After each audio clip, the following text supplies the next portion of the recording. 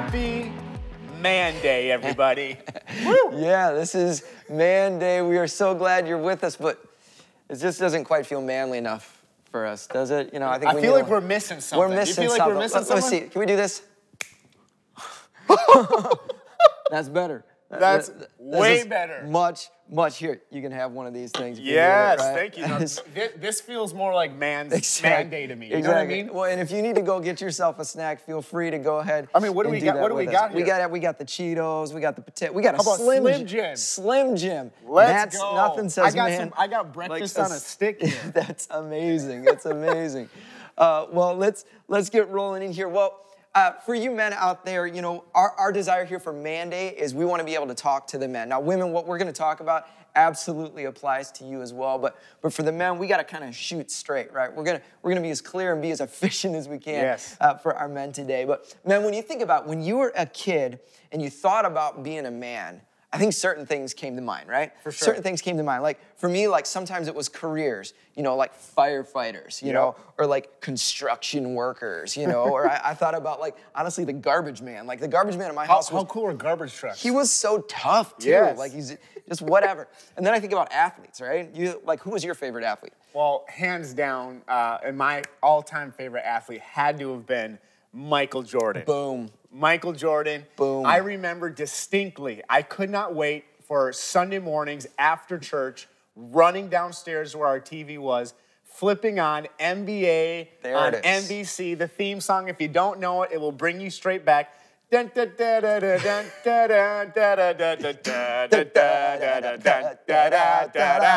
And so being like Mike was my greatest desire. However, Greg, you can't forget about superheroes. Superheroes, that's true. And I think the greatest superhero of all time had to have been Superman. Literally put the super in superhero. How about you? Who is your favorite superhero? See, I knew that I don't have any superpowers. So for me, it was Batman. I'm like, you give me enough money, you give me enough gadgets, I could be Batman, right? I love the Batman. But it's more than just superheroes. I think all of us just had probably a guy in our life that we said, like, that's a man. Like, who was that for you? Like, when you said, that's a man. Yes, I think about my own dad, actually.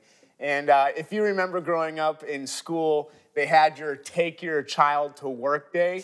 Well, my dad had to have been probably the manliest man because his profession, full-time profession, was being an exterminator, literally killing things. There you go. And my dad brought me in the truck one day and said, son, I'm going to show you what it means to be a man. I'm like, Dad, I think I got an idea. He goes, no, son, you're going to know what it means to be a man. So we show up on the job site. He hands me work gloves. He hands me a garbage bag and says, son, this will be one of the grossest homes you ever walk through. And he said, just a couple days before, I set up mouse traps and bait stations over the whole house. And he said, son, there are hundreds of dead mice that you will find in the house. Your job is to pick up every mouse in the house and put it in the bag. That's what it means to be a man. And to this day, I absolutely hate mice. Gross. So I think of my dad being an exterminator and killing rodents. Yeah, tough guy. Like when I think about, man, I think about my grandpa. My grandpa passed away when I was 12.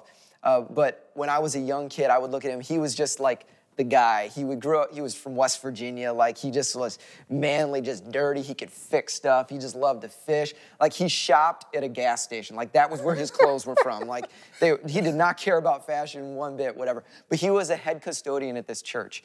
And so I would go hang out with him at the church and help him do stuff and look around, whatever. I remember one time, this is a gross story, so you're just gonna have to suck it up and take it right here. But I'm at the church, and he gets a call that one of the bathrooms has an issue. And so we go in, and one of the toilets has an issue. And I'm just a young kid. I walk in the stall with him and look, and it was full, and it was gross. And I'm like, I'm thinking to myself, like, how is he gonna fix this? And without even thinking, he pulls his sleeve up and jams his hand in the toilet. And it was disgusting. It was so disgusting. But I thought to myself, like, that's what it means to be a man, to do the gross, the dirty stuff, you know? I got one more. Can I share one more? Yeah. Okay, so there was a community pool. I think there still is in Bloomington. And back in the day, our parents got this community pool membership in Bloomington, and this pool was notorious for its high dive, okay? Very popular, in-demand thing. But there was an issue. There was a problem at the high dive, and there was a giant line forming on the high dive. And I'm like, why is there this big line? You should be going. And you look at the top, and there's like this 20-year-old guy who's up at the top, and he's freaked out of his living mind. And there's a sign that clearly says on the high dive, once you climb up, you cannot climb down, you have to jump. So you have the lifeguard on his chair trying to give the pep talk, like, okay, buddy, on the count of 3, you're gonna jump. Everybody say it with me. 1, 2, and he doesn't jump. He's freaked out of his mind. And so my dad goes, son, sit here. I'm gonna take care of this.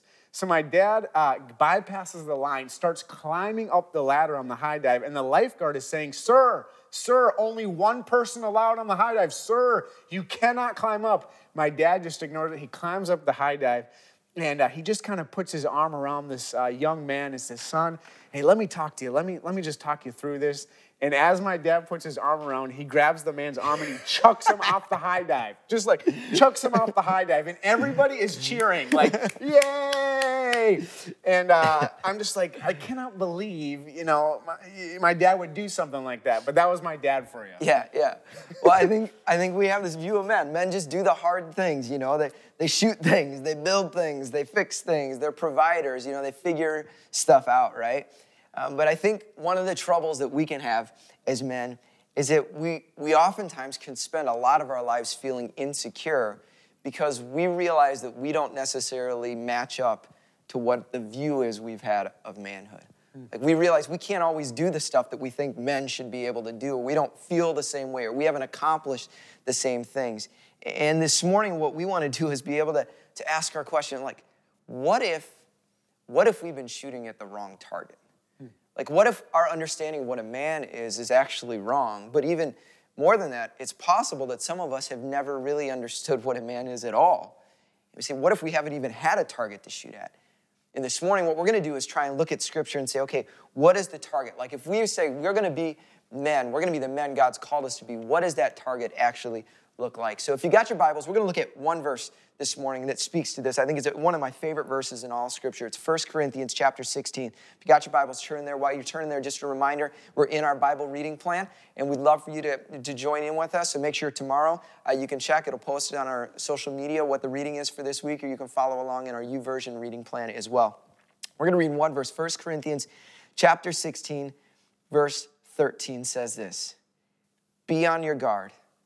Stand firm in the faith. Be courageous. Be strong. Let's pray. God, we thank you for your word. We thank you that you want to speak to us, everyone, as the men and the women alike. God, you have a word for us today, and so we open our hearts to you. Pray that in your name. Amen.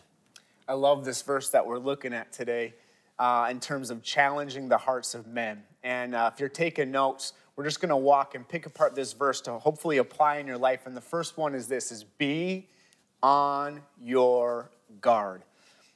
This would have made sense in the readers and the listeners of this letter that Paul wrote to the church of Corinth.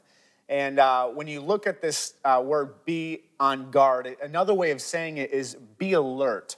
Back in those days, one of the ways they defend themselves and take care of the people is they would have people in military posts who would be in watchtowers to be alert, to be on the lookout for any sort of infiltree or enemy that would be coming a long ways off, so that the person who was in the watchtower could alert the civilians, could alert society, hey, there's a threat coming.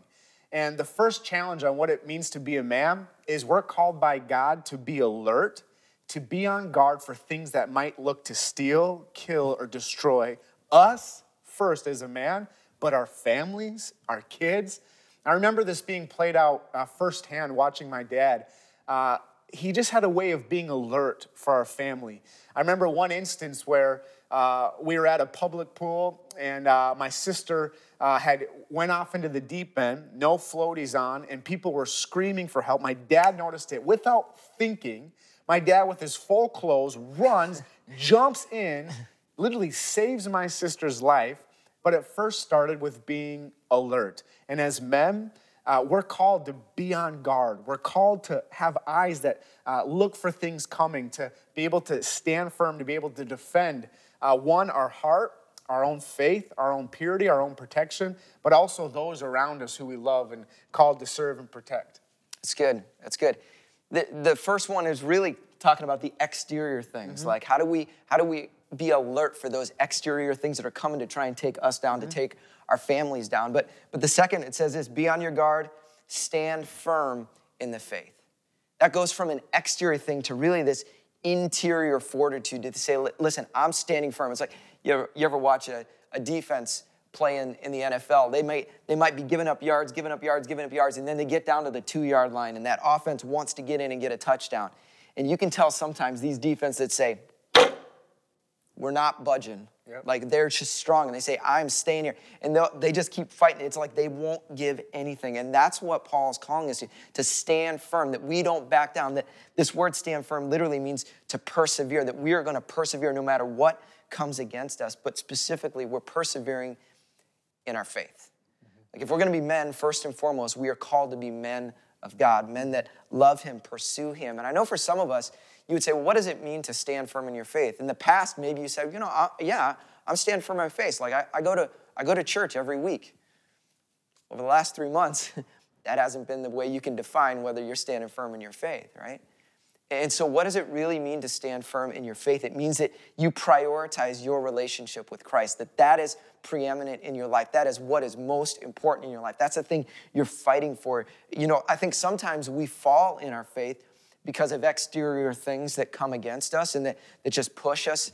But I think a lot of times we fall just because we lack a perseverance. We lack an intensity. We get lazy. We get sloppy in our faith. And I think Paul would just say this: you got to be on your guard for the exterior things, and you've got to stand firm in the faith. Yeah, be on guard, stand firm, and the very next thing you see in the scripture is to be courageous. And some translations will go as far as to say, instead of being courageous, be a man. Like, be a man. Like, you can't say it much more straightforward than that. And I think of an instance where there was a young leader who had served a father in the faith, a young man who had watched someone named Moses lead people as God led them. And then you see Moses die, and the keys are now handed to a young leader who'd served under Moses, watched him, and now Joshua was tasked in leading people into the promised land. And I love how God basically says the same exact thing to Joshua as Paul is telling the church in Corinth. He looks at Joshua and says, Joshua, be courageous. Be a man. And I think sometimes when we hear the word courageous, there's a lot of thoughts that might come to mind, or a lot of word associations that come to courageous. Maybe it's this bronze, strong build of a man. But when I think of biblical courage, I think of the life of Jesus. I think of things like being honest. Yeah. A courageous thing to do for a man nowadays is just simply to be honest. What about being humble? I think when we look at the ideal of a man, you don't really see humility. Maybe you see ego, or you see pride, this ulterior motive that I got it, or I'm strong enough. But really, when you look at biblical courage, it's rooted in humility, being honest, being humble. What about this one that can be very difficult, but a call to holiness? Yeah. God calling us to be like him, to be holy as he is holy. And then I think about a courageous act is being accountable, having personal accountability for our actions, but leading up in such a way that we're accountable to somebody else.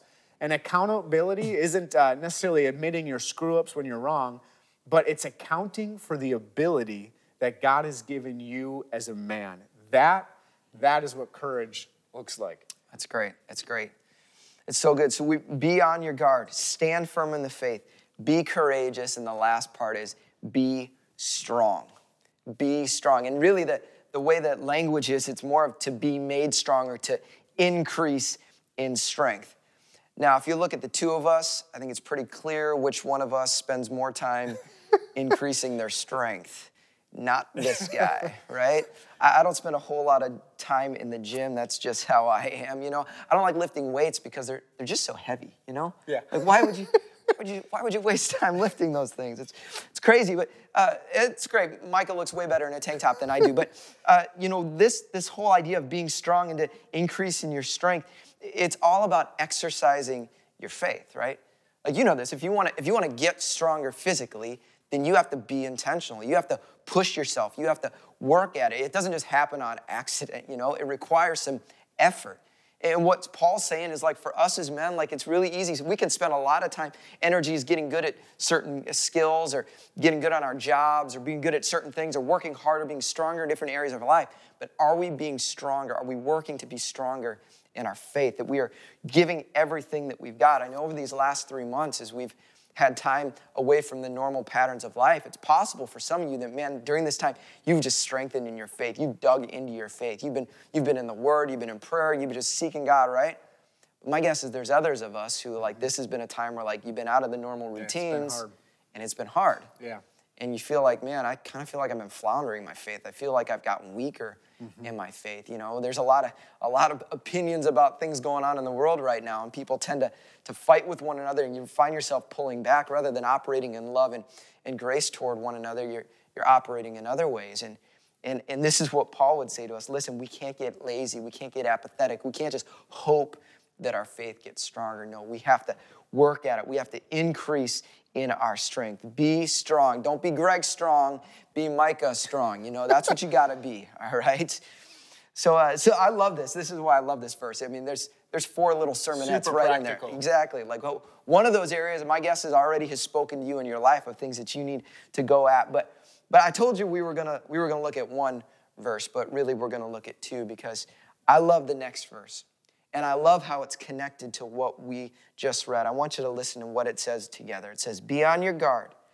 Stand firm in the faith. Be courageous. Be strong. Do everything in love. Yeah. And really that's what Paul's trying to get at. And when you look at this word love, it's a Greek word called agape. And in the Greek language, you see a couple different explanations of love. You see a friendship kind of love, a brotherly love. You see maybe a passionate love, a erotic love that might be shared between a husband and a wife. But then you see a kind of love that really is the kind of love that Jesus was going after. This word agape. And here Paul uses that word intentionally as if to say, let your life be about this one thing. Here is a list of things that are great to apply in your life, but let all of it be encompassed in this word agape. And that same word agape, the Corinthian church would have known because just moments before, Paul spent time writing out what agape looked like played out. So he would have put back in the reader's or the listener's mind these next couple of verses on what love is. Like, hey, be a man who's patient. I'm just going to substitute love for man. Be a man who's patient. Be a man who's kind. Be a man who does not envy. Be a man that doesn't boast. Be a man that's not proud. Be a man that does not dishonor others. Be a man that's not self-seeking. Be a man that's not easily angered. This one's really hard. Be a man that doesn't keep any record of wrongs. Being a man does not delight in evil, but being a man, it rejoices with truth. Being a man always protects. Being a man always trusts. Being a man always hopes. Being a man never gives up and always perseveres. Paul's challenge of agape looked just like that in 1 Corinthians 13, where he lists what love really looks like and doing everything in love. It's so good. It's so good. And so we talk about this, like, what's the target? What is the target for us as men? Like, if we're shooting at something saying, this is what we want to be, we've got all these different models, these pictures of manhood that we talked about that so many of us are trying to pursue. But I think this is the target for us. And I want to close with our big so what, because we always ask the question, so what? What's the takeaway from this? And the big so what this morning is this. Being a man means embodying the love you've received. Being a man means embodying the love you've received. Listen, every one of us as men who say we're followers of Christ, we have received the unconditional, unmerited favor of God, his love and his grace that we never deserved. And if we are just going to be men, it isn't about, can I fix things? Can I do things? No. It's, can I operate in love? Can I take the love I've received and can I give it? You see, what matters most in this life is not what we accomplish, As men, we like to do stuff. I love mowing my lawn. I love doing any task where I feel like, did it. I accomplished something, right? But see, it's not about what we accomplish. It's about how we live. It's about who we are. And are we being men of love? Do we look more like Jesus? As we've been talking about in the series in Philippians, are we looking like Christ, one who took the cross for us? See, the strength of your manhood is equal to the depth of your love. Not all of us are going to bench 300 pounds like Micah probably does. Not all of us are going to shoot a buck. Not all of us can fix a car. Not all of us can own a business, but we can all love wherever we're at our homes, at our jobs, with our neighbors, in our marriages, with our kids. Do everything in love. Yeah, in fact, it reminds me of a story when I hear that statement. You see, there was a young couple who had gotten married and they were trying to get pregnant and have a child, and finally they got the news that they were pregnant. And if you've ever been in that place, you know how exciting it is to know that a new life's going to be entering the world. And the father was kind of secretly hoping that it'd be a boy, the first child would be a son. There's that something special between a father-son dynamic and kind of how that you can project that forward on what that relationship could look like. And things were going along well, and she was full term. And when it came time to give birth to the child and their first son, when the child was born, they found and discovered that the umbilical cord had been wrapped around the baby's neck. And because of how the baby was born, the doctors, when they did tests on the baby, had found out that this child was permanently brain dead and that this child would never be able to walk, would never be able to speak, and that this child was pretty much brain dead. And ancient Rome would have, by law and by custom, considered this baby discarded. But these two parents decided that we're not going to abandon this baby. We're not going to give up on this baby just because it's permanently brain dead. That the parents decided that we're going to give this son of ours an uncommon opportunity. When this boy became 11 years old, they brought him to a university, at Tufts University, to try to do some tests to develop a contraption or a device that could hopefully help this young man be able to communicate. And when they ran tests on the 11-year-old boy, they looked at the boy and said, "Hey, we're sorry. Your son's completely brain dead. There's no way for this boy to be able to communicate." The dad didn't take no for an answer, and the father looked at the doctors and said, "Tell him a joke. Tell him a joke. Watch how he responds." So the doctors said a joke, and they watched as this 11-year-old boy laughed in response to the joke that he heard. And so it motivated them to find a device. They found out the only way this 11-year-old boy was able to communicate was by moving his head. He couldn't move any other function or had no other bodily function other than moving his head. They created a device where the boy was be able to communicate and use words by hitting his head against the device to communicate. Well, this 11-year-old boy overheard his mom and dad talking about participating in a run for another paralyzed boy, a benefit run.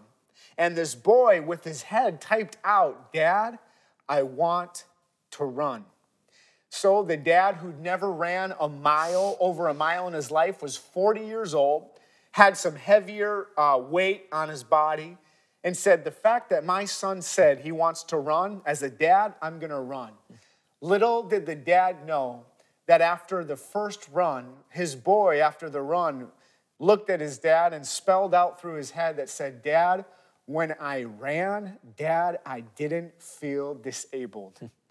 When the father heard that his boy, for the first time, never felt disabled because of being pushed in a wheelchair, little did this dad know that over 85 marathons later, over dozens of triathlons later, that this father would lay down everything just so his son might not feel disabled. When I think of love, I think of a father who looks at a disabled boy and doesn't see the disability, but sees an uncommon opportunity to bring life and freedom to a son's life. I think about you and I watching this very video today. You and I are very similar to the boy who maybe couldn't feel like he could run or felt disabled. The greatest disabler in somebody's life is sin. It allows us to feel like we can't be free. It allows us to feel like we can't walk or we can't run. But when you think about what our Heavenly Father does, he does exactly what this father does for his handicapped boy. He puts him in a wheelchair, pushes him to the point where you and I can say, Dad, I feel like I'm running. Dad, I don't feel disabled. Dad, I feel free. And when I think about that kind of love of a father for his son, it's the same kind of agape love that was demonstrated for you and for I, that we might have a Heavenly Father who would carry us the distance from the moment we were born to the moment we take our last breath. Why? Because God loves you so much. And just with that kind of love that we've received, we're called to do everything in love.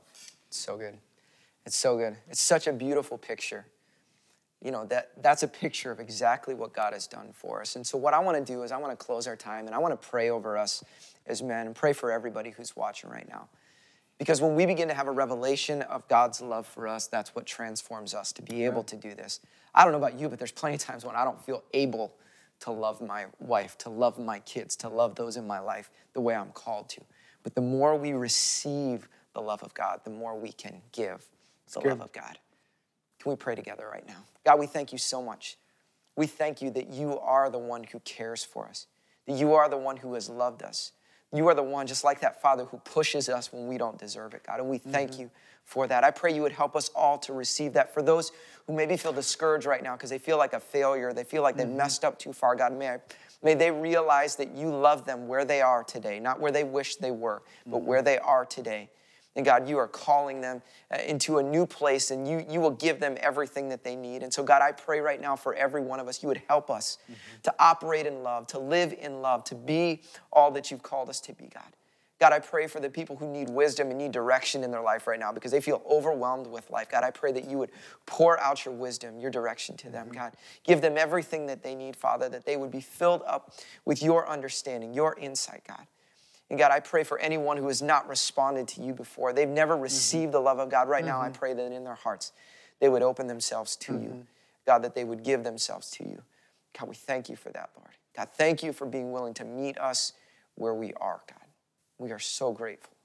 We pray that. We ask that in the name of Jesus. Amen. Amen. Well, we're so glad that you are here with us. And I want to give just a challenge for everyone, you know, whether you're a man or not. I want you to think about it like, what's an area in your life where you struggle to do everything in love? You know, what's that area where you say, you know what? Maybe it is a relationship. It's a specific one. Maybe it's with your spouse. Maybe it's with your kids. Maybe it's with that neighbor, you know, with that coworker, whatever it is.